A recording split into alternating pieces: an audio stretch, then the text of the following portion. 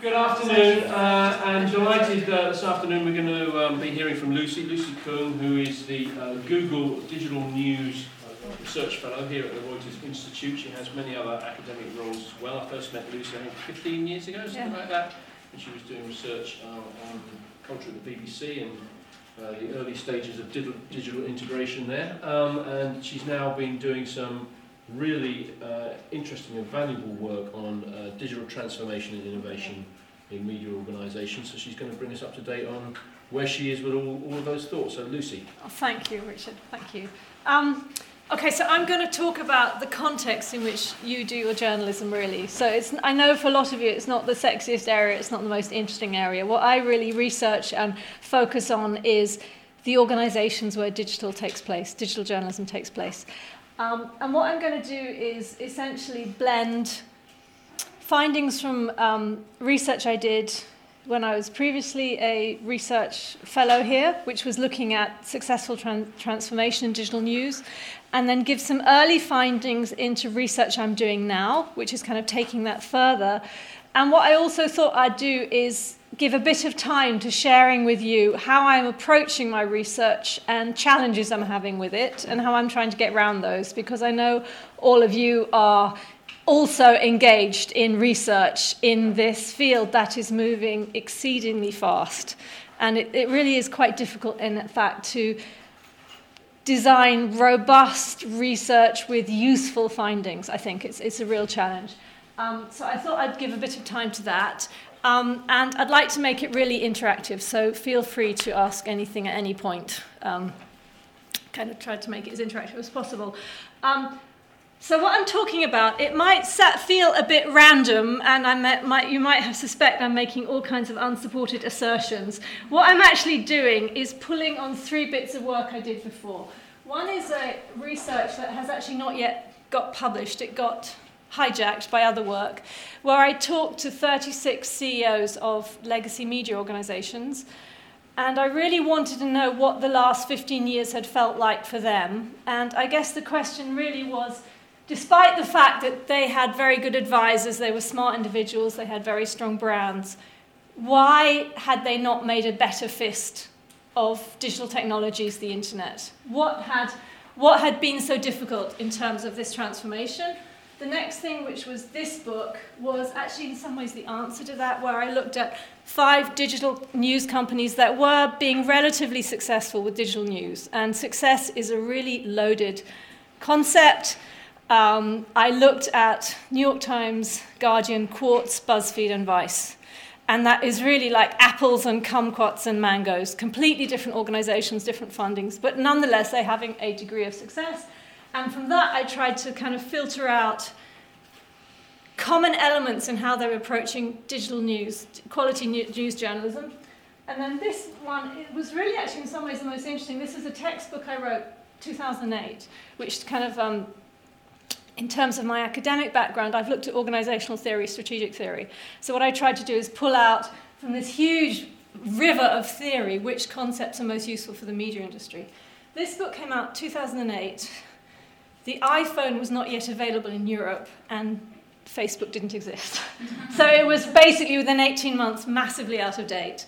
And the publisher said last year, can I update it? They just said, just throw in a few new cases and it's fine, which was, in the end, I had to rewrite 60% of it. And that was a really interesting process, because it forced me to really look at what has changed in the last 8 years in the media industry. And it's massive, but a lot of our concepts, a lot of the concepts that people running the media organisation are operating on draw on that past. So that's where I'm coming from. So there's kind of 4 premises. And the first premise, I think, is we're really at the end of the beginning of this. You know, the internet is now 2 decades old. And whereas you do find a few people still using the term new media, we have whole generations who have never not known social media, who can't imagine life without emails. So really, essentially, we're 2 decades on. And I think in terms of how the media run themselves as organizations, whereas we had a very high velocity beginning with the dot-com bubble and the dot-com crash, now we kind of know what we're dealing with. The structure is there of the digital industries. And that's much, much That's a much better starting point from which to decide how we're going to run ourselves as organisations. The problem is that the picture that emerges is really, really challenging. And a fundamental split, I think, that is really important to make is the context. And you are in a very different world if you're in an established news organisation with a past, or if you're in a pure play startup. And really, you need completely different recipes. And I think one of the problems in the current environment is a lot of recipes from the kind of Silicon Valley startup era have been just pulled into classic media organisations. They don't work very well because they're different animals. So I think this is one of the challenges for organisations, is that in the past, if you go back to 1950s, earlier when mass media started, one product for all audiences, something for everything. And then the 1980s, thanks to technology advances, we got the niche era. So on top of the mass market level, if you're the BBC or a newspaper, you started to add on either specialist channels or specialist supplements. So you had the mass market level, and then you had an area of products for niches. So you've added a bit of complexity there. 1990s, we started to add on the whole online part of the business. Another layer went into the businesses. And more recently, obviously, the whole social mobile area. So if you're an established media company, essentially, you're now having to stretch your resources and your attention over a really complex field of different operations, and they've all got to talk to each other. If you're a BuzzFeed or a Vice or a Vox, you've just come in here. You've got a much, much simpler organisation to run. And I think it's really important not to underestimate just how complex this is if you're inside media organisations. And you've got all kinds of legacy everything. You've got legacy systems, you've got legacy audiences, you've got legacy relationships. So this is a very complex world. And I think in terms of audiences, it's fantastic. We have extreme levels of choice in terms of what we want to consume from where, in what ways. But for organisations, much more complexity, and obviously for classic media organisations, in most cases, revenues have gone down quite dramatically. So they're trying to deal with all these various layers with less resources. And I think the other big shift is actually the role of the platforms. It's not new to any of you, but it's kind of like strategically what you call a wicked problem. It's insoluble. It's a gravity problem. They are there now. They're like a kind of new mountain range that's come up in, and it's got to be navigated. And what it means is actually mass. The media were used to having mass audiences. If you look at what the audience of a Facebook or a Snapchat is, the old conception of a mass media audience is actually a fraction of what a mass audience is really like. And this whole picture is to do with loss, loss of contact, direct contact to users, loss of revenues, loss of data. This is a very, very difficult world. Massive complexity, different environment because of the platforms, and all kinds of opportunities that are emerging very quickly. But we looked at this morning when we talked about digital video, really, really hard to assess. Is this a real opportunity? Do audiences really want it? Everyone's talking about it. Do we move into it? So on top of this complexity, these other themes or new platforms, new products that come in that we need to make a response to, that eat up these valuable, scarce resources we have. Now, if you turn to the kind of field of strategy, what you can see, this is just a photograph from a classic strategy text. In blue here, this is really actually how most classic media organizations are trying to respond to this difficulty, which is what they're trying to do is improve their relationship with their users, with their readers, with their audiences. They're putting all of their eggs into really serving those audiences better and cementing their future in that way. But if you look at a lot of their competitors who have 1 foot, if not 2 feet, in the tech industry and are backed by, particularly those backed by venture capital, they've got a much bigger palette of strategic advantages. So they have much better information on consumer behavior. And say you look at people like Netflix or you look at BuzzFeed, at the heart of those organizations is this kind of massive data analytics engine. And obviously a lot of media organizations are now retrofitting that. it's very hard to retrofit. It's very hard to retrofit in terms of the complexity of what you're trying to insert into an existing system, but it's also complex in terms of the cultural shift. It's easy to set up a company, a Netflix or a BuzzFeed, with that from the start, but to try and fit it in later when another set of values were there before is a real challenge. And I think anyone who's worked with organizations who've tried to put serious data analytics capabilities in, there is a lot of tension around journalistic values and motivation. It's a very, very difficult thing to insert. In terms of developing new features, I mean, the new players are designed to be innovative. They're designed to move very quickly, to experiment. If they're venture capital based, venture capital rewards high levels of risk. But if you're an established organization, high level risk is a really dangerous strategy. But that's, but the more risks you take, the more shots, the more goals. And obviously the capital issue. They compete against players with very, very deep pockets. And when I did this research with these CEOs, what was really interesting is one of the questions I asked that came up with the most interesting response was simply, looking back, what's the one thing you really got wrong? You wish you'd done differently in the last 15 years? And about 2/3 of them came up with the same answer, which was essentially our worst case scenario wasn't really bad enough.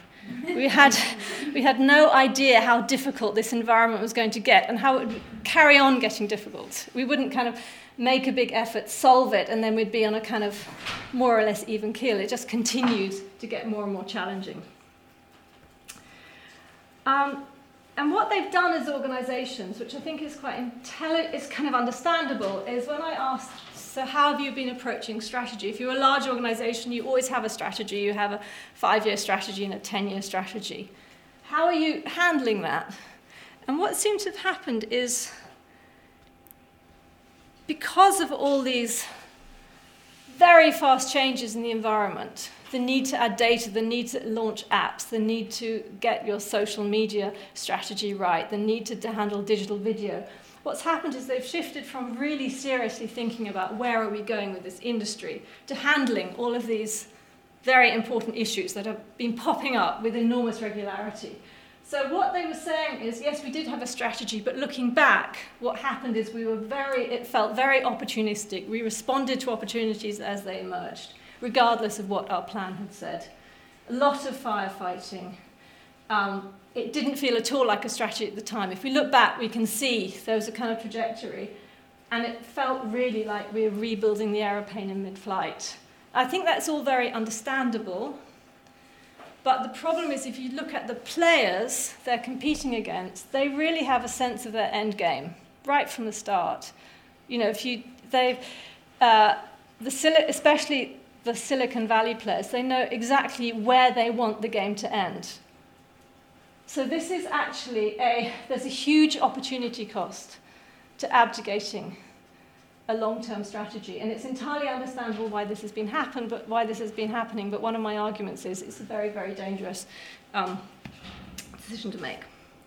So if I look at this book, essentially the core finding was convergence happened, and I don't know how many of you remember the concept of convergence, which was this. There was a lot of discussion about this in industry at the time, which was media, telecoms, and IT coming together gradually.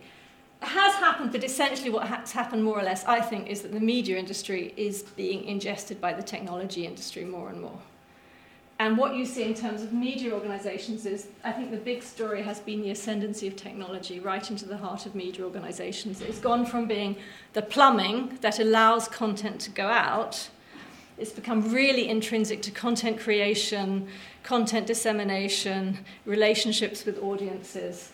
And I think for a lot of established media, there's a big expertise investment deficit in this area because it's being added on later, and I think there's a big cultural challenge. And then I think it's really interesting to look at the people that are causing all the problems, which are the disruptors. And I think the challenge with disruptors is not understanding what's going on. The challenge is really being able to respond. And I think the biggest example of how difficult it is to respond really centers on Netflix and the American TV industry. So I'm just going to go through this very quickly. Okay, this is the red line at the top is HBO, right? So HBO, always a premium player, charged very high subscriptions, consistently made a lot of money and won a lot of industry recognition, won a lot of Academy Awards and Emmys for its productions. So highly creative, high quality products, and they were making a lot of money, and they were very consistent and very secure about their future. What you have done here is an organization that starts off sending DVDs out in padded bags, padded envelopes, starts to shift into streamed content, and then gradually starts to encroach on HBO's territory. And I think when I look at this, it's always interesting to think, when should the board of HBO actually started to have worried about this? And probably seriously around here, although the streamed activity was really, really tiny. But you can see within 3 years, actually, they had taken on HBO. And what you have here is 2014, Netflix actually overtakes HBO. And this is a fantastic example of humble bragging, right? Yeah, we still respect them, they're fantastic, but we've overtaken them. So that's 2014. And I think what's really interesting, if you look at this was from last year. So here you've got, and this is just the US market, as Julia pointed out yesterday. It's not the worldwide growth, it's just in the US. They've continued to massively add growth. And what you can see here is their competitors, who now know what they're dealing with, are still having huge problems managing to, firstly, put a brake on the downward momentum in their own businesses, but secondly, sees any of the growth that Netflix. And for me, this is just really a picture of, even if you've identified a problem, if you have a large, complex organization, it's still incredibly hard to turn it around and capitalize and profit for some of the growth that goes to the new players. And I think really, none of these companies are run by idiots. They're all very, very smart players. They know what's happening in their industry, but they found it terribly, terribly difficult to address this shift. So I think there's really no space for complacency in this battle. Now, with this book here, as I explained, I kind of took 5 players, and I was trying to filter out to see, okay, are there any common elements in how the New York Times, Guardian, Quartz, BuzzFeed, Vice approach the task of digital news? And kind of surprisingly, there were common elements in what they did. And this bubble diagram kind of shows what they were, and really only focus on the blue elements. The 3 in the middle you find in high-performing organizations anywhere. And they are essentially a very, very clear strategy, coupled with a very, very clear mission inside the organization, a very clear sense of this is what we are trying to do as a news organization. You might not like it, you might not agree. BuzzFeed gives its vision as, or it did for a while, providing content for people that are bored at work. That might not be your vision. Clearly, The Guardian had a different vision about, liberal news for international left-leaning audiences or whatever. But very, very clear sense of purpose and a very clear strategy coming out of that. And the benefit of that in an environment where resources are strained is that what you get is very clear priorities, very clear boundaries. These organizations had a very clear sense of this is what we're doing, but this is what we're not doing. You also got much faster decision-making because people knew intuitively, yes, this ties in with what we're trying to do, this is not.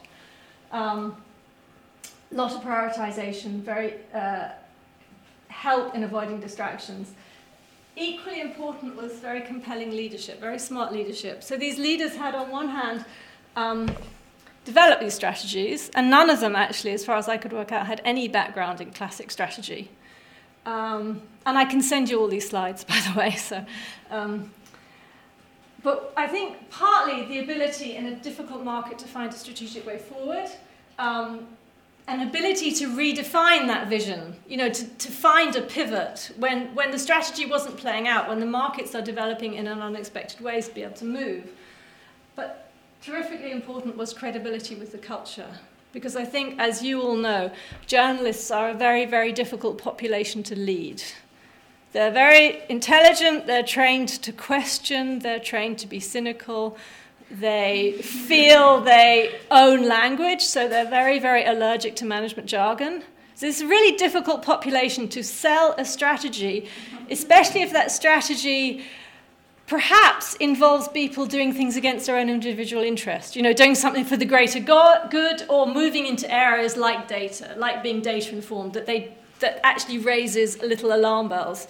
And these were individuals, so Jonah Peretti or Mark Thompson or Alan Rusbridger or Kevin Delaney, who, in fact, a lot of the interviewees would say to me at some point, apropos of nothing, I'd go over a cliff for X. I just really believe what he's trying to do, and I will give him the benefit of the doubt. So I think it's this credibility with the culture is really, really important if you're trying to lead these organizations across these very difficult change environments. And I think in terms of the deep journalism environment, there's two issues that really emerged. The first is increasing levels of synthesis between technology, journalism, and commercial ideas. And this kind of deep integration of tech had a number of dimensions. Firstly, increasing levels of data-driven or response-driven elements to the content creation. The development of a cadre of digital editorial thinkers. So these are journalists who have a developing sense of digital storytelling and how you can use the whole panoply of digital storytelling tools to get the story out. And I was talking to someone at The Guardian about this, and he said it used to be, have developers sitting in the newsroom with journalists, but increasingly you're getting journalists who can code, who sort of synthesize in one individual these two strands. And underlying this is this kind of pro-digital culture. And what that looked at, essentially, firstly, an absence of nostalgia. So you didn't get this sense of the back of the head, people just wish the internet had never been invented and they could go back to being proper journalists or proper editors or proper news hounds or whatever. And a sense that digital is essentially an opportunity. It's a very difficult market, but digital storytelling is quite fascinating. The feedback from audiences is quite fascinating. And an open-mindedness about what format a story should take in order to find its audiences. So that was that research.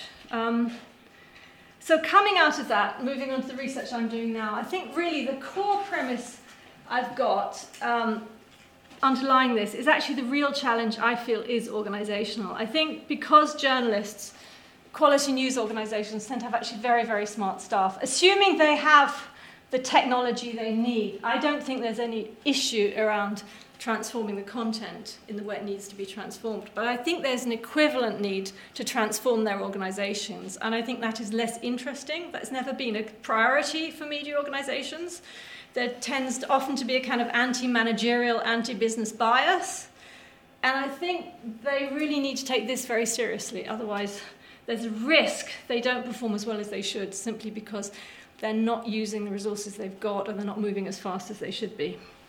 So the research I'm doing now, I'm building directly on innovators in digital news, and what I really want to do is focus very hard on best practice in terms of this organizational transformation. So I really wanted to try and build a roadmap of what does best practice look like, which organizations are ahead in any of these dimensions, and ideally create a kind of diagnostic tool so organizations can sort of assess, okay, if these are the priorities, we have got X and Y perfectly, but Z we've been ignoring, and that's where we need to put the focus. And I'm focusing particularly on three elements. So at the bottom, the issue of what are their strategies like, and the issue of agility. And these are sort of actually in opposition. Strategy is about a kind of long-term view. And one of the basic principles guiding that is disruption is really fun if you're on the right side of it. Facebook is on the right side of it. Snapchat has been on the right side of it. It's horrible if you're on the wrong side of it. And I think it's a matter of acknowledging that and working out what is a credible plan for a sustainable future here. What is our end game? What are possible end game options for us? And how do we get there? So this is about a kind of long-term building a long-term stone. But I think there's another important element around agility, the ability to move fast, which I think is tremendously difficult. This was someone from BuzzFeed, the chairman, who said, essentially, the goal of pivoting is you realize how the world is changing and you take advantage of it. And a lot of classic media, I think, is you realize how the world's changing, you just decide how we're going to manage it. You know, this idea of you don't only see how it's changing and you could deal with it, you actually see what's the opportunity for us in that. And I think the issue here is the ability to execute what Silicon Valley calls the pivot, which is changing direction. And the bits in there that are really tricky, I think, are around shifting resources from areas that aren't working anymore, that are eating up a lot of resources. And I think for established organizations, strategic, elegant exits are really, really hard. Take up a huge amount of energy and time and involve a lot of very difficult decisions and discussions. And I think because they're so difficult, a lot of those discussions have not taken place. Upper layer, there's three kind of very operational issues I'm looking at, which are essentially, how is this insertion of technology, digital and data working out? What does best practice look like in that? And active culture management. Similarly to this issue of some of the issues I've talked about before, what you see with culture management, a lot of classic organizations in all disrupted sectors assume that culture is always an obstacle. If you look at how a lot of the new companies organize themselves, they assume that you use culture, you actively manage culture, which is not really manipulation, but you actually assume that you can manage culture to drive performance. And I think there's a lot of learning that needs to take place there. And then on top of that, these are the issues that are kind of emerging. It's not as linear as this looks, obviously. What I'm looking at particularly is the role of product. What does that mean? Who is doing it? It seems to be a transitory issue. It seems to be one of these hot themes that's flamed up right now, and it's, I think, beginning to die down. How to respond to the platforms, data.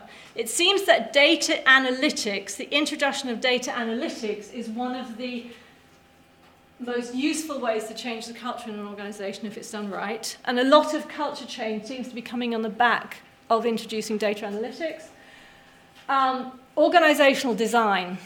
If you're in a situation where we have these issues coming up, newsletters, notifications, apps, whatever, there is a need, I think, what we're seeing more and more is the emergence of small teams handling a particular product or particular issue.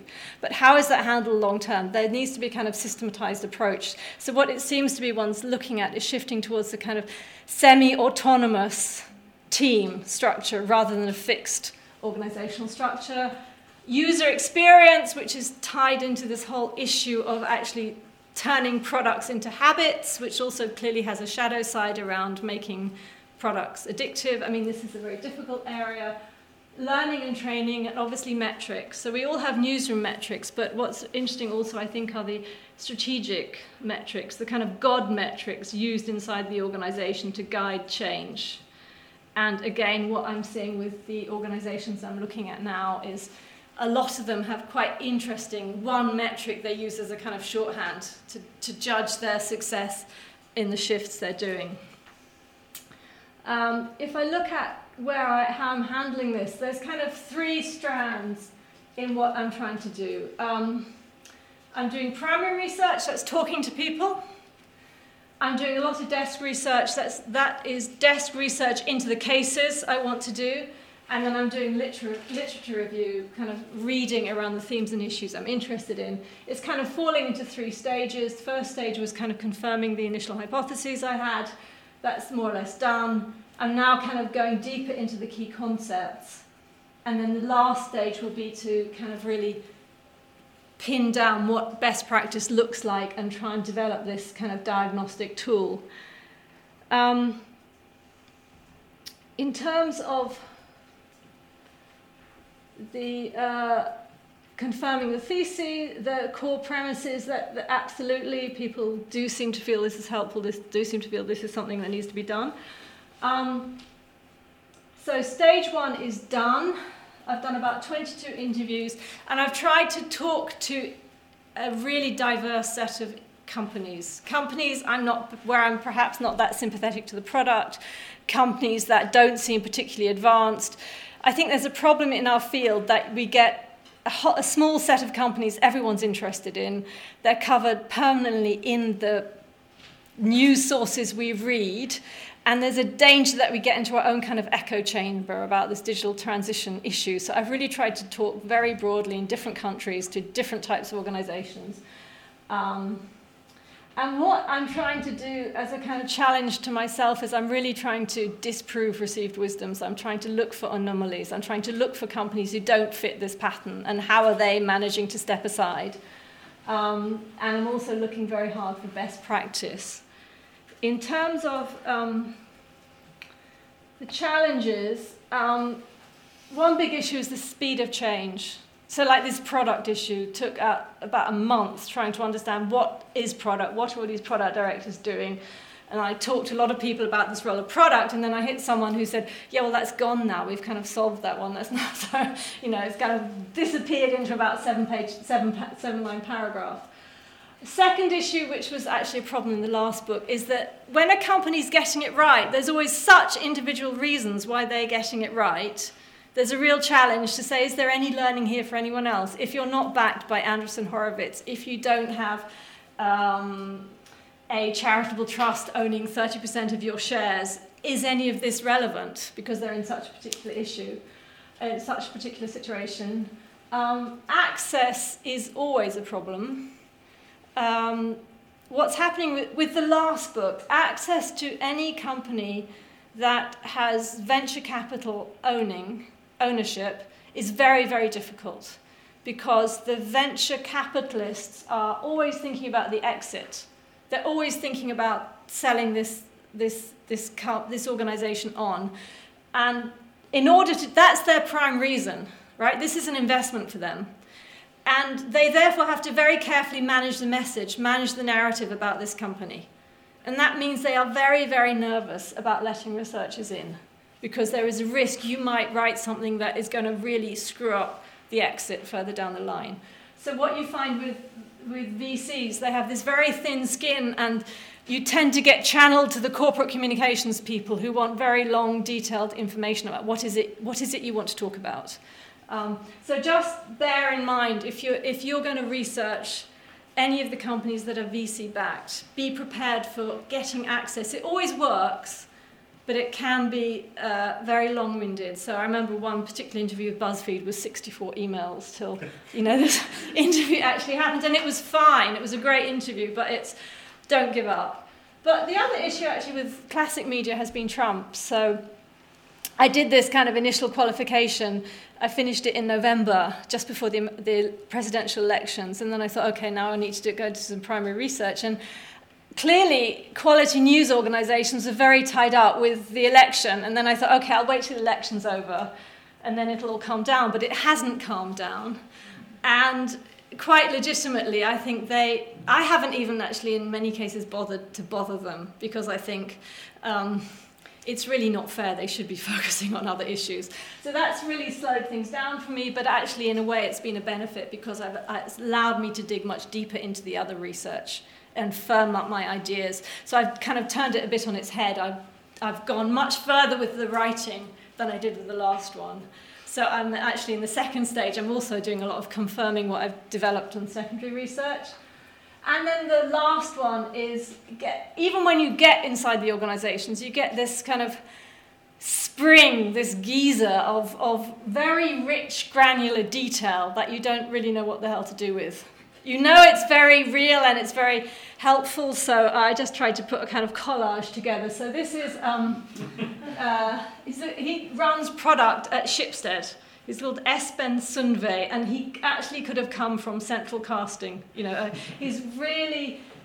was so generous with his time. I think we spent about 5 hours over 2 interviews, and he was trying to explain to me how they handle product, and they've been incredibly forward-looking in terms of structuring product and how that drives the whole organizational structure and strategy and editorial strategies. And this was, very, very technical. This is, again, a very generous interviewee at The Guardian who I started saying, can you please map how tech and tech, editorial and commercial are coming together, and then it kind of seeped into this discussion of their current strategy, where they want to be in 5 years' time, and the OKR metrics they're doing to manage that. And then in terms of data, this is their Orphan, this is a shot from their Orphan, which is their data analytics tool, and then from that we went into quite a long discussion about the challenges for editors in terms of handling this data. Is an article that's not performing well, is the article not good? Has it been badly promoted? Is it a very valuable article we should be doing even though it's not performing well? You've got the data, but what do you do with it then? And then, so you start going very deeply into culture, and you start actually weirdly going into training. And then Ship said, this is many of you have probably got something like this, but I was completely captivated. So this is the data analytics app, which is on their iPhone. So at any point, anyone can look throughout the day and see how many people are reading whatever it is they're reading. So that's the kind of data which it's really, really interesting, but it's kind of hard to digest, chew through. In terms of the companies I'm looking at, here I'm dividing up between Europe and the US. If they're mixed, digital and print or whatever, or if they're pure play. So these two at the top have very kindly said, yes, that's fine, go ahead. The next lot I'm talking to, I've got kind of initial discussions with some people there, but it's not really full access yet. And these are some that I'm looking at, I'm hoping to include as well. But I'm sure all of you who've got involved in getting access and getting access to the right people, it's quite laborious and it's very non-linear. You'll get no response and you don't know, have I not got a response because that's a polite way of saying go away? Is it no response because I'm in the spam?